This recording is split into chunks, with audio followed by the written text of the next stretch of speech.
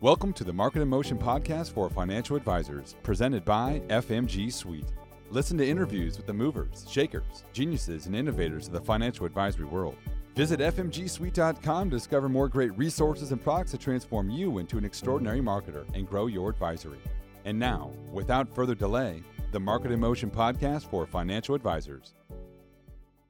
Hi, everybody. Mike Woods here, one of the founding members of FMG Suite. Welcome to the Market in Motion podcast for financial advisors, presented by FMG Suite. Today, I'm excited to be speaking with Kyle Hoppe, who is the founder and CEO of Backstop Compliance. First up on the podcast, Kyle and I talk about the new SEC rule that expands the type of advertising and marketing tools that RIAs can use. The SEC announced this change in mid-December, so many firms are just starting to look at them and what's inside. FMG's new acquisition, 20/10, is doing a webinar on January 28th about the new SEC rules. So if today's podcast raises any questions, I would encourage you to join the webinar. Samantha Russell will be the host, and she's been putting together an action-packed webinar for you. So sign up. Kyle and I finished the podcast today with a discussion on regulation best interest and what's next for the law. Some are expecting the law will stay the same, but others see a new round of changes. Kyle offers his insight, which I'm certain many of you will find interesting. Hope you enjoy the podcast. Spread the word. Kyle, thanks for taking time out of your schedule to join the podcast today. Well, thank you. Hi, Mike, and everybody listening. Just want to say thank you for having me on. I'm honored to be here today with you and the wonderful people at FMG. Well, we're looking forward to it. Kyle, I tell you, I had to chuckle when I read your homepage and it said, no more hearing no from your compliance department. Boy, how often have I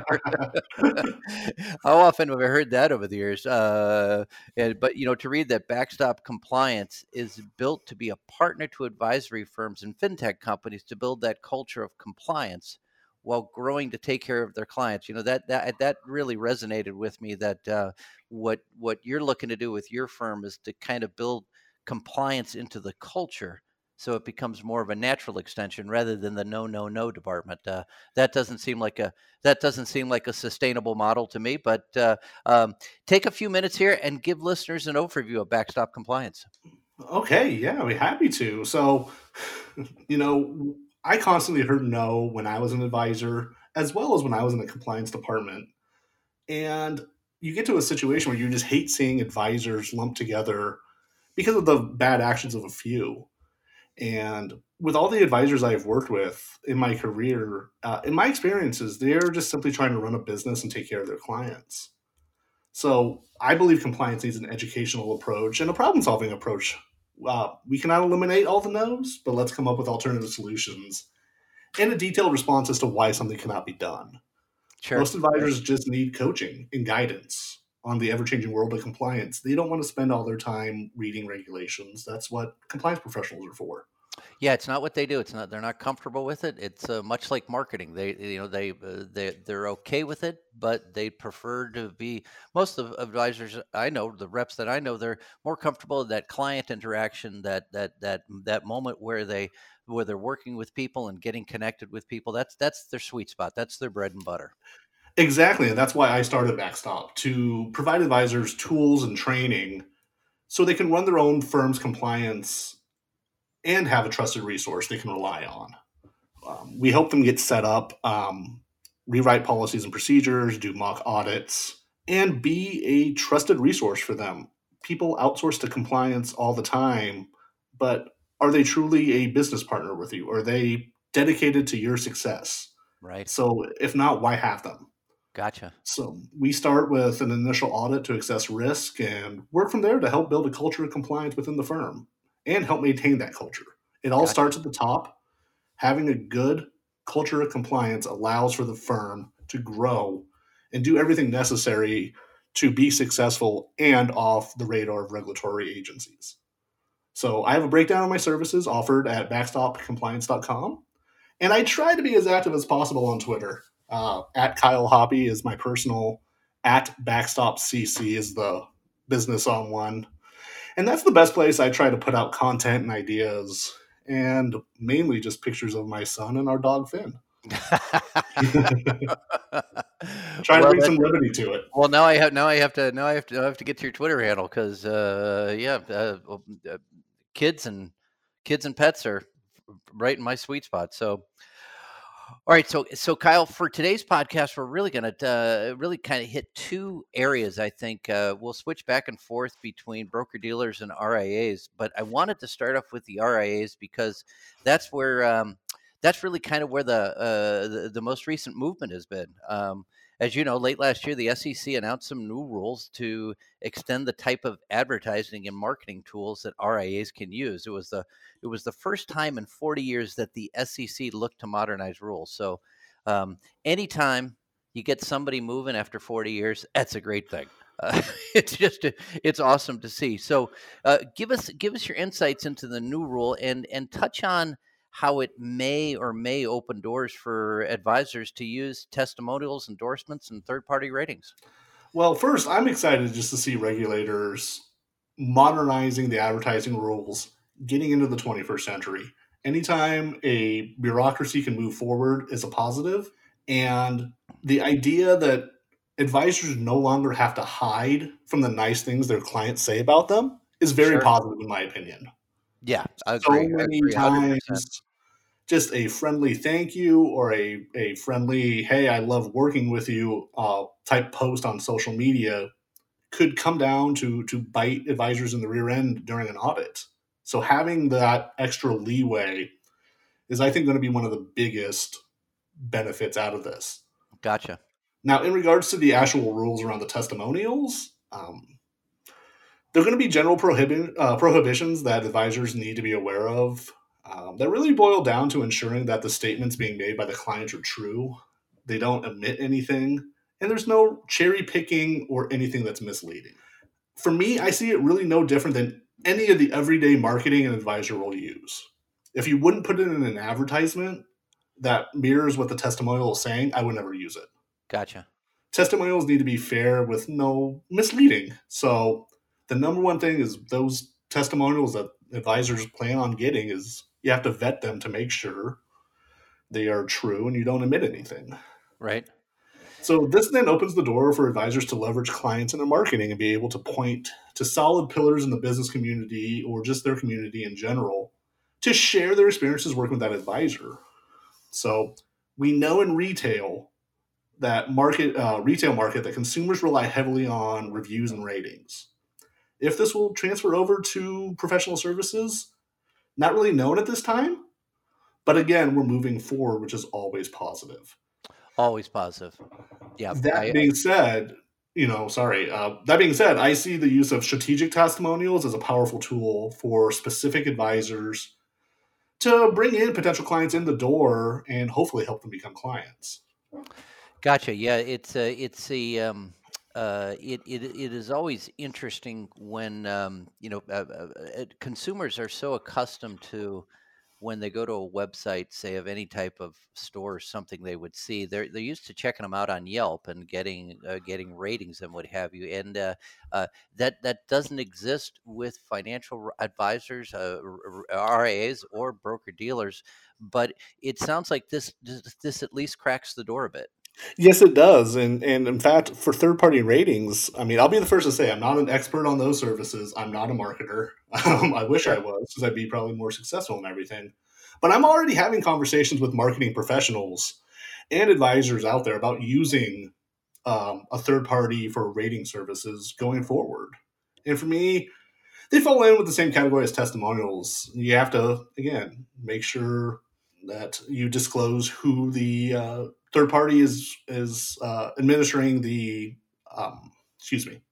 whoever the third party is using as the rating system, what their methodology is, making sure that reviews are not cherry picked to only be sent to your top 5 clients or clients that are family members. Gotcha. It all comes down, all compliance, all marketing, it comes down to transparency.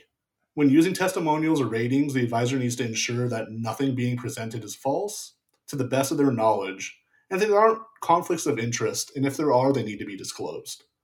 Anything that a potential client should know about the testimonial that might change their mind about it needs to be disclosed to them, whether if the person was paid to give it, it's an in-law or a sibling with a married name. proof that clients are giving the testimonial, are not affiliated, and are doing it on their own is the most important factor for putting these out there in a compliant way. Gotcha. Yeah, so the devil's in the details a little bit. Let me let me Always. let me move you to this one. Who do you see adopting first? A large RIA with compliance resources and clout, or a smaller RIA that's looking to gain a marketing edge? For me, I see smaller RIAs, or more specifically, RIAs with a specific specialization or niche market being the first to adopt. Interesting. Smaller ones, I think it's an equalizer to the larger regional firms. You can now have a client come in and give a testimonial that, hey, we are Main Street investors. We're not Wall Street. And you know what? My advisor gets that. They're taking care of me, mom and pop, instead of corporate America. That can really resonate with other Main Street prospects. On Now, the other see, side, yeah, yes. I was going to say now I would have guessed it would have been the other way because the larger RIA's got more resources, more money to throw at something like this. Whereas if a smaller RIA takes a position or it does something like this and it gets tripped up in an audit, it could take them down a bad route. So kind of Exactly. So I think larger firms will get there. But as we know, size creates bureaucracy, red tape, and sign offs. Bigger firms oftentimes have a bigger regulatory target on their back. So mm, they might really take a look at this and go slower at it and maybe phase it in with specific advisors over time. They're going to have to really look at the risk reward of what a testimonial could bring them. It could bring them good assets, but it could also create a real regulatory target for them that the SEC or their state is going to want to know. So I think that the smaller ones, without that red tape, will adopt it faster and jump into it, especially if they are serving a specific market. So, best example, if you have an advisor that specializes in medical professionals, hmm now you can have an esteemed or even just an everyday medical professional come out and say, for example, hey, I work with Mike. He understands the complex financial lives of medical professionals. That adds proof and verification to a marketing slogan. How many websites do you go to, or how many pitches do you hear from an advisor that says, I explicitly serve XYZ community? They all say it. I've seen everybody specializes in doctors or dentists or entrepreneurs. Well, sure. now you can actually put some proof behind that. hmm Hey, I work with medical professionals. Here's one saying so. So I think that market is going to be the biggest one to get into testimonials because I think that one will be the one that moves the needle the most compared to just here's a good guy in the community that works with me and he likes me. So it's helpful, but I think the niche getting into that is going to be the biggest winner in the testimonial game. Sure, gotcha. And with all the caveats around it, that really the testimonial that comes along like that, it can it be solicited? Could I solicit it from one of my clients and say, "Hey, I'm collecting testimonials. Could you give me one?" Or does it have to be come without any type of prodding or provoking? So it's a lot still coming out. I hmm believe they're going to be solicited. hmm I don't. I highly doubt advisors' clients are following. Hey, I heard the SEC is allowing testimonials. Can I give you one? So I Yeah, think it's going to be part of uh, an annual meet or a meeting with your clients and your review. Good advisors are always asking for referrals, and I think they'll start soliciting their top clients that they think might help them for testimonials as well. So, all right. So I'm going to throw a little bit of a curveball at you. What can I do to get that? Can I give them a coffee mug? Can I give them a Starbucks card? Do you see anything in the rule that suggests there's um, well, quid pro quo, for example? I quid pro quo is going to have to be disclosed, and I think that that's going to be the biggest barrier for some of the quote unquote celebrity style endorsements hmm or anything that has to be paid. I take a big belief that that falls under the conflict of interest. You need to know if that person that's giving that testimonial is getting anything in return. As a compliance professional, I always fall on I would rather disclose more than less than have something come out later. Right, exactly. So Sure. it's going to fall down. If it's going to be a Starbucks gift card or a cup of coffee, that's probably not going to need to be disclosed. But if you start getting into lowering of fees or entering into the cash, non-cash limits of giving to clients, to be honest, I would avoid it at all costs. Just if you have clients that are willing to give it to you, do it. If you have to pay for it, it's not right for your business. Yeah, it sounds like you get on a pretty slippery slope there. When I first read the new rule, I immediately thought back to years ago when FINRA cracked the door for reps to place third-party rating agencies on their website. Yelp, for example, there was the notion that I could put Yelp on my website. The FINRA clarified, saying that the you have to be distanced from that third party, meaning you can't influence any of the ratings that went on there or any of the information that came back and forth. And really, when FINRA made that clarification, many people stepped back from it because just of what you're talking about, the bookkeeping and the regulation and the guidelines and the disclosure. Do you see any similarities here? Yes, I think it's almost exactly the same. If you want to go through and find a third party to do a client questionnaire and use that rating on your website and the marketing materials, you're going to have to disclose that you can't influence it, that it goes to everybody, and that a third party is the one managing the results and providing that to you, that you have no skin in the game other than you're paying for the service. Right. Yeah. Right. And it's going to see, for the compliance purpose, is that going to be worthwhile then? It's going to be additional record keeping. You're going to have access to the methodology, who it went to, or at least access to that third party to be able to turn regulators and even clients or prospects that ask about it. If you want to be have full transparency, you're going to have that information available, which just adds to more record keeping, retention, and audit. So it's going to be interesting to see going forward if an advisor, when they really get into the nuts and bolts of this, if it's going to be worthwhile to do some of those third-party ratings, and if it's beneficial to them to get business, or Right. is it just another compliance issue that you're adding to your business for no reason other than everybody else is doing it? Right. Right. Okay, Kyle, so I'm going to put you on the spot here. An RIA is very excited about this, about taking advantage of this rule. And they call up Backstop Compliance and they say, Kyle, you got to help us. You want to create the policies and procedures manual to help us stay between the lines. Give us an idea of how you would do it, kind of touch on record keeping, auditing, all that inside baseball stuff that's really critical for when the SEC comes knocking at the door. Exactly. Yeah. So for me, I really view it as all other forms of marketing. So therefore, you got to go through to ensure what's being said lives up to the marketing standards that an advisor should already have in place. So hopefully, advisors have policies and procedures on how they handle marketing. Mm-hmm. If they don't, that's a completely different Right. Discussion. But for me, I would just add an addendum or an additional paragraph to those policies and procedures for testimonials, and include a checklist to acknowledge that the kind words of the clients are true, not misleading or cherry-picked, and are reviewed for any potential conflict of interest. That way you maintain the testimonial itself, as well as a record saying you did the due diligence to make sure it meets up to the SEC rules. From there, I would put all testimonials to be read and signed off by the compliance professional, whether it's in-house or outsourced.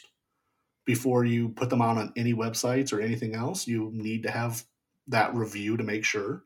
Then I would file it just under the marketing records for retention. Just create a second tab for testimonials so they are easily accessible in case of an audit, or if a potential client or the client itself would like to see it. Now, I would go a little bit above and beyond, and I would keep a record in the client folder or CRM as well. And I would also bring it up in annual reviews. asking for the approval to keep using it ongoing. It Mm, shows your client that you respect their decision to endorse, and it shows regulators that you're having ongoing talks about not just your client's financial future, but that testimonial they gave you. You can sign off annually that my client still agrees with what they said, and we're going to continue to use it. The biggest thing is just notate, notate, notate. Put these notes in those meetings, and that gives you a pretty solid foundation for ongoing compliance for testimonials. A lot of compliance, especially in regards to audit, be organized and be proactive. Have policies and procedures available, and most importantly, follow them. right. Having no policies and procedures is bad, but having them and disregarding them, I feel, is even worse. It's just like a business plan. Sure. Right. If you go and do an annual business plan, you take the time, you go on the retreat, you write it down, you put it in a nice folder, and then if you put it on your bookshelf and never touch it again, what was the point? Policies and procedures are exactly the same. Once you have them, you got to live it, you got to test it, you got to prove that you tested it, and that's that building of a culture of compliance. You don't want to rush your compliance right before an audit. Right. If you're addressing a bunch of compliance needs right after you get an audit letter, you're doing it wrong.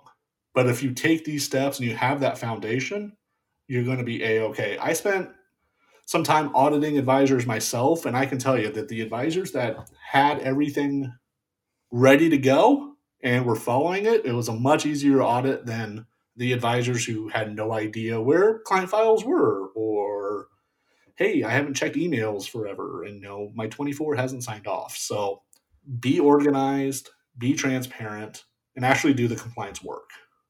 Gotcha. All right. All right. So that's a good foundation for the policies and procedures. All right. So let's switch gears and go over to the broker dealer side. Um, Last year, Regulation BI rolled out and had some really far-reaching consequences for broker Yeah. dealers, to say the least. Yep. Regulation BI, among other things, introduced the CRS Form CRS. FMG, for example, we went through and purged the word advisor from all of our content. We refer to people as representatives or professionals now. It's advisor is no longer synonymous with professional and representative. Exactly. We've got a new administration coming in, the Biden administration coming in. What's your outlook for Regulation BI? Does it stay the course? Does it get more aggressive? Does it stay alone? What do you think is going to happen with it? It's time to get your crystal ball out. Yeah, I know. Wow. Oh, you know what? I think it's here to stay. It does have a potential, maybe even a great potential, to get more aggressive. If you just, watching the primaries, that financial regulation is a major portion of the platform. So I wouldn't expect it to get any more lenient. I truly wish that it stays the course for the near future, and that any changes is going to be more on the helping to clarify certain aspects more than a tear down and rebuild, going back to scratch and trying to figure out new regulations. For me, I see more regulation coming to banking, credit, and lending. That side of the industry, it'll eventually start to bleed into the wealth management over time, but I see that credit, lending, banking has a much bigger reach to everyday Americans. And I think that that's going to be the first to see the regulatory additions and more oversight. Gotcha. It's really difficult to kind of get into that crystal ball now, especially in the wake of the last week or so. There's going to be a lot of gridlock, and anyone who tries to say they know what's going to happen, I don't think really knows. So I think the best advice right now to broker dealers and advisors in the broker dealer networks: have that culture, play by the rules today, and then adapt going forward. Sure. I do have a feeling that us compliance pros are going to be pretty busy in the future, though. I think you're definitely going to see more regulation. In what aspect and in what specific way, only time's going to tell. Right. Well, we got the regulation by about 2 years after the Department of Labor changes. So, compliance departments certainly have been exercised over the last several years as far as updating policies and procedures and getting material disclosed, and certainly having chatted with many compliance officers just to understand the new requirements they make of their individual reps. Do you see much of a departure from the existing rules as we move forward, as far as maybe a specific aspect? One of the things about Regulation BI was making certain and specific that all options are disclosed to an investor before they make an investment choice. Do you see any tinkering on the edges? Yeah, I don't think it's safe to say. I mean, nothing is off the table. Now, I feel that since we actually have Reg BI coming out, we have at least a foundation. So hopefully, there's no broad sweeping new rules or mass changes. These rules were a long time coming with a lot of input, a lot of negotiation. So I really hope it stays the course because it's been a tough rollout for BDs. It's been a lot of changes, a lot of investment to make that come up to compliance. However, I do see what will grow, in my opinion, is going to be the conflicts of interest and the disclosures, as well as more detailed breakdown of fees, commissions, and other options. So we do see that showing up now in with the DOL rollover rules and Reg BI. I think it's going to get even bigger. I think you're going to have to really start breaking down and seeing what are all the options for you to roll out of that 401k and what are the costs associated with it, and the days of hiding costs within fund fees and different share classes, I think might come to an end. I think you're going to see a one-page. I would like to see a one-page breakdown of what fees are disclosed and what fees advisors are charging clients and what clients are being charged. I think that's what's going to be the next big thing to really come down is you want to buy this product or invest in this fund. This is what's going to cost you on an annual basis. Plus, I charge you X. You're all in at Y. Please sign and acknowledge this. So I think that will be one of the biggest. More clarity and more disclosure around that's going to be the biggest changes coming up. Gotcha. Interesting. One of the biggest challenges for BDs was really reconciling state law with federal law when it came to Regulation BI. Massachusetts and Nevada, for example, they crafted rules that were more strict than Regulation BI last year. How do you see that playing out? How do you see, and it's terribly challenging for an individual rep, not to mention their broker dealer, to have reps in one state that have more strict rules and in another state that have different rules. Exactly. How do you see all that coming together, Kyle? Well, I think the usual the usual suspects, like you said, Massachusetts, Nevada. I've seen Washington add some different. They're going to craft rules that are probably going to be more strict than the federal mandates. That's just the way they are. This has been going on since I joined the industry 15 years ago. Sure. I worked with an independent broker dealer in compliance, and we dealt with Massachusetts more than any other state or probably any other regulatory body. That's just the way it is. And it makes it very difficult for advisors who are in that state or might have to register in that state due to client demand, and for BDs that are registered all over. It's going to be trying to hit a moving target for a while. They're going to, with the support of the administration, I think they're going to have free reign to add additional regulations without much pushback. And that's just what they're going to do. The question I see is, do they jump the gun and start making their own? Or do they wait and see at the federal, at the SEC, or FINRA levels, what do they do first? And then do they pile on top of that? But I can also see them, if we see gridlock in Washington, I can see states just making the jump themselves and saying, we're doing this. Here's more regulations on top of what we see. And BDs and advisors are going to have to deal with it. The other big question I see is, in this political climate, do more states become like Massachusetts and Nevada? or do they go more in an attempt to be more business friendly? Mm-hmm. So in really politically charged times, it's always been just a couple of the states that do this. The question is going to be, do more take a more heavy-handed approach, while others are trying to basically just do the bare minimum of what the law requires? Gotcha. I don't want to show my age, but I wanted to, you talked about Massachusetts always being right there. I remember Massachusetts back with E.F. Hutton.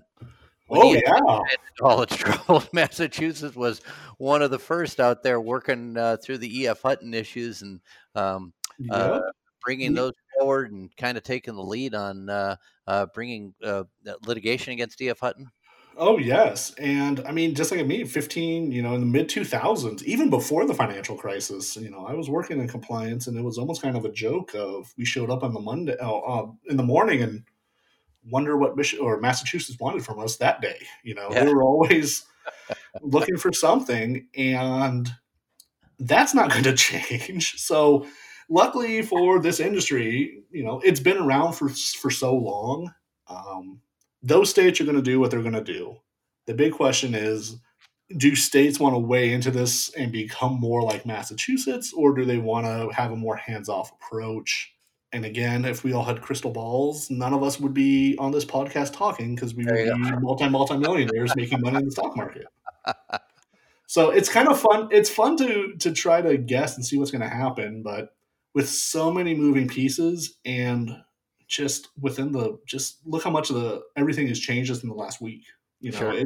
It's going to be real tough to see. To see and try to guess what's going to happen, and it's going to come slowly. You're going to have some real pushback, but I do really believe that additional financial regulation is going to be coming down the highway, and we're all just going to have to adapt and figure out the best way to run businesses within the new rules.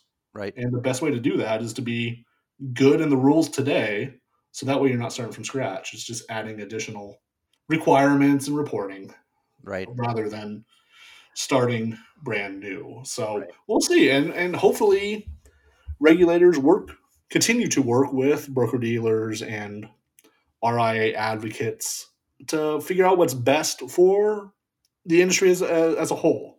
We need to take care of the individual clients. We need to take care of mom and pop. But we also have to make sure advisors can have the tools and the freedom to do what's necessary to help their clients with that overarching review of a regulatory body, but they have to be able to meet the demands of their clients. So hopefully, fingers crossed, we get there with a common sense approach and everybody just kind of moves along. I know rules come and go, mandates come and go, regulations come and go, and I've seen a ton of them. And I remember when FINRA came out with, I believe it was 2821 and variable annuities, needing principal sign-off before going to market. Right. That was a game changer. People that were not signing off on annuities had to sign off on them because that's what the business unit needed. And it was a terrible couple months to get, situated in it, but it rolled back out no problem. So anything we see will be a couple months to get used to it, but it'll just go as another rung on the ladder of regulatory compliance. Right. We'll get used to it and we'll move on. Right. And welcome to the world of the heavily regulated. Kyle, thank you so much for offering your insights today. I really greatly appreciate it. It was great to get kind of a first glimpse into the SEC rules that are coming ahead. It's great to get your forecast on what's going to go on with BDs and regulation by. So thanks for sitting down with us, and appreciate your insights. Well, thank you very much again for having me. It was an honor to be on your podcast, and I wish you all the best, and cheers to a happy and healthy 2021. Amen to that. Thanks, Kyle. Thank you. Thank you for listening to the Market in Motion podcast for financial advisors. If you found this episode informative, please share with your peers and colleagues. Visit fmgsuite.com to discover more great resources and products to transform you into an extraordinary marketer and grow your advisory. Subscribe and get updates delivered right to your inbox.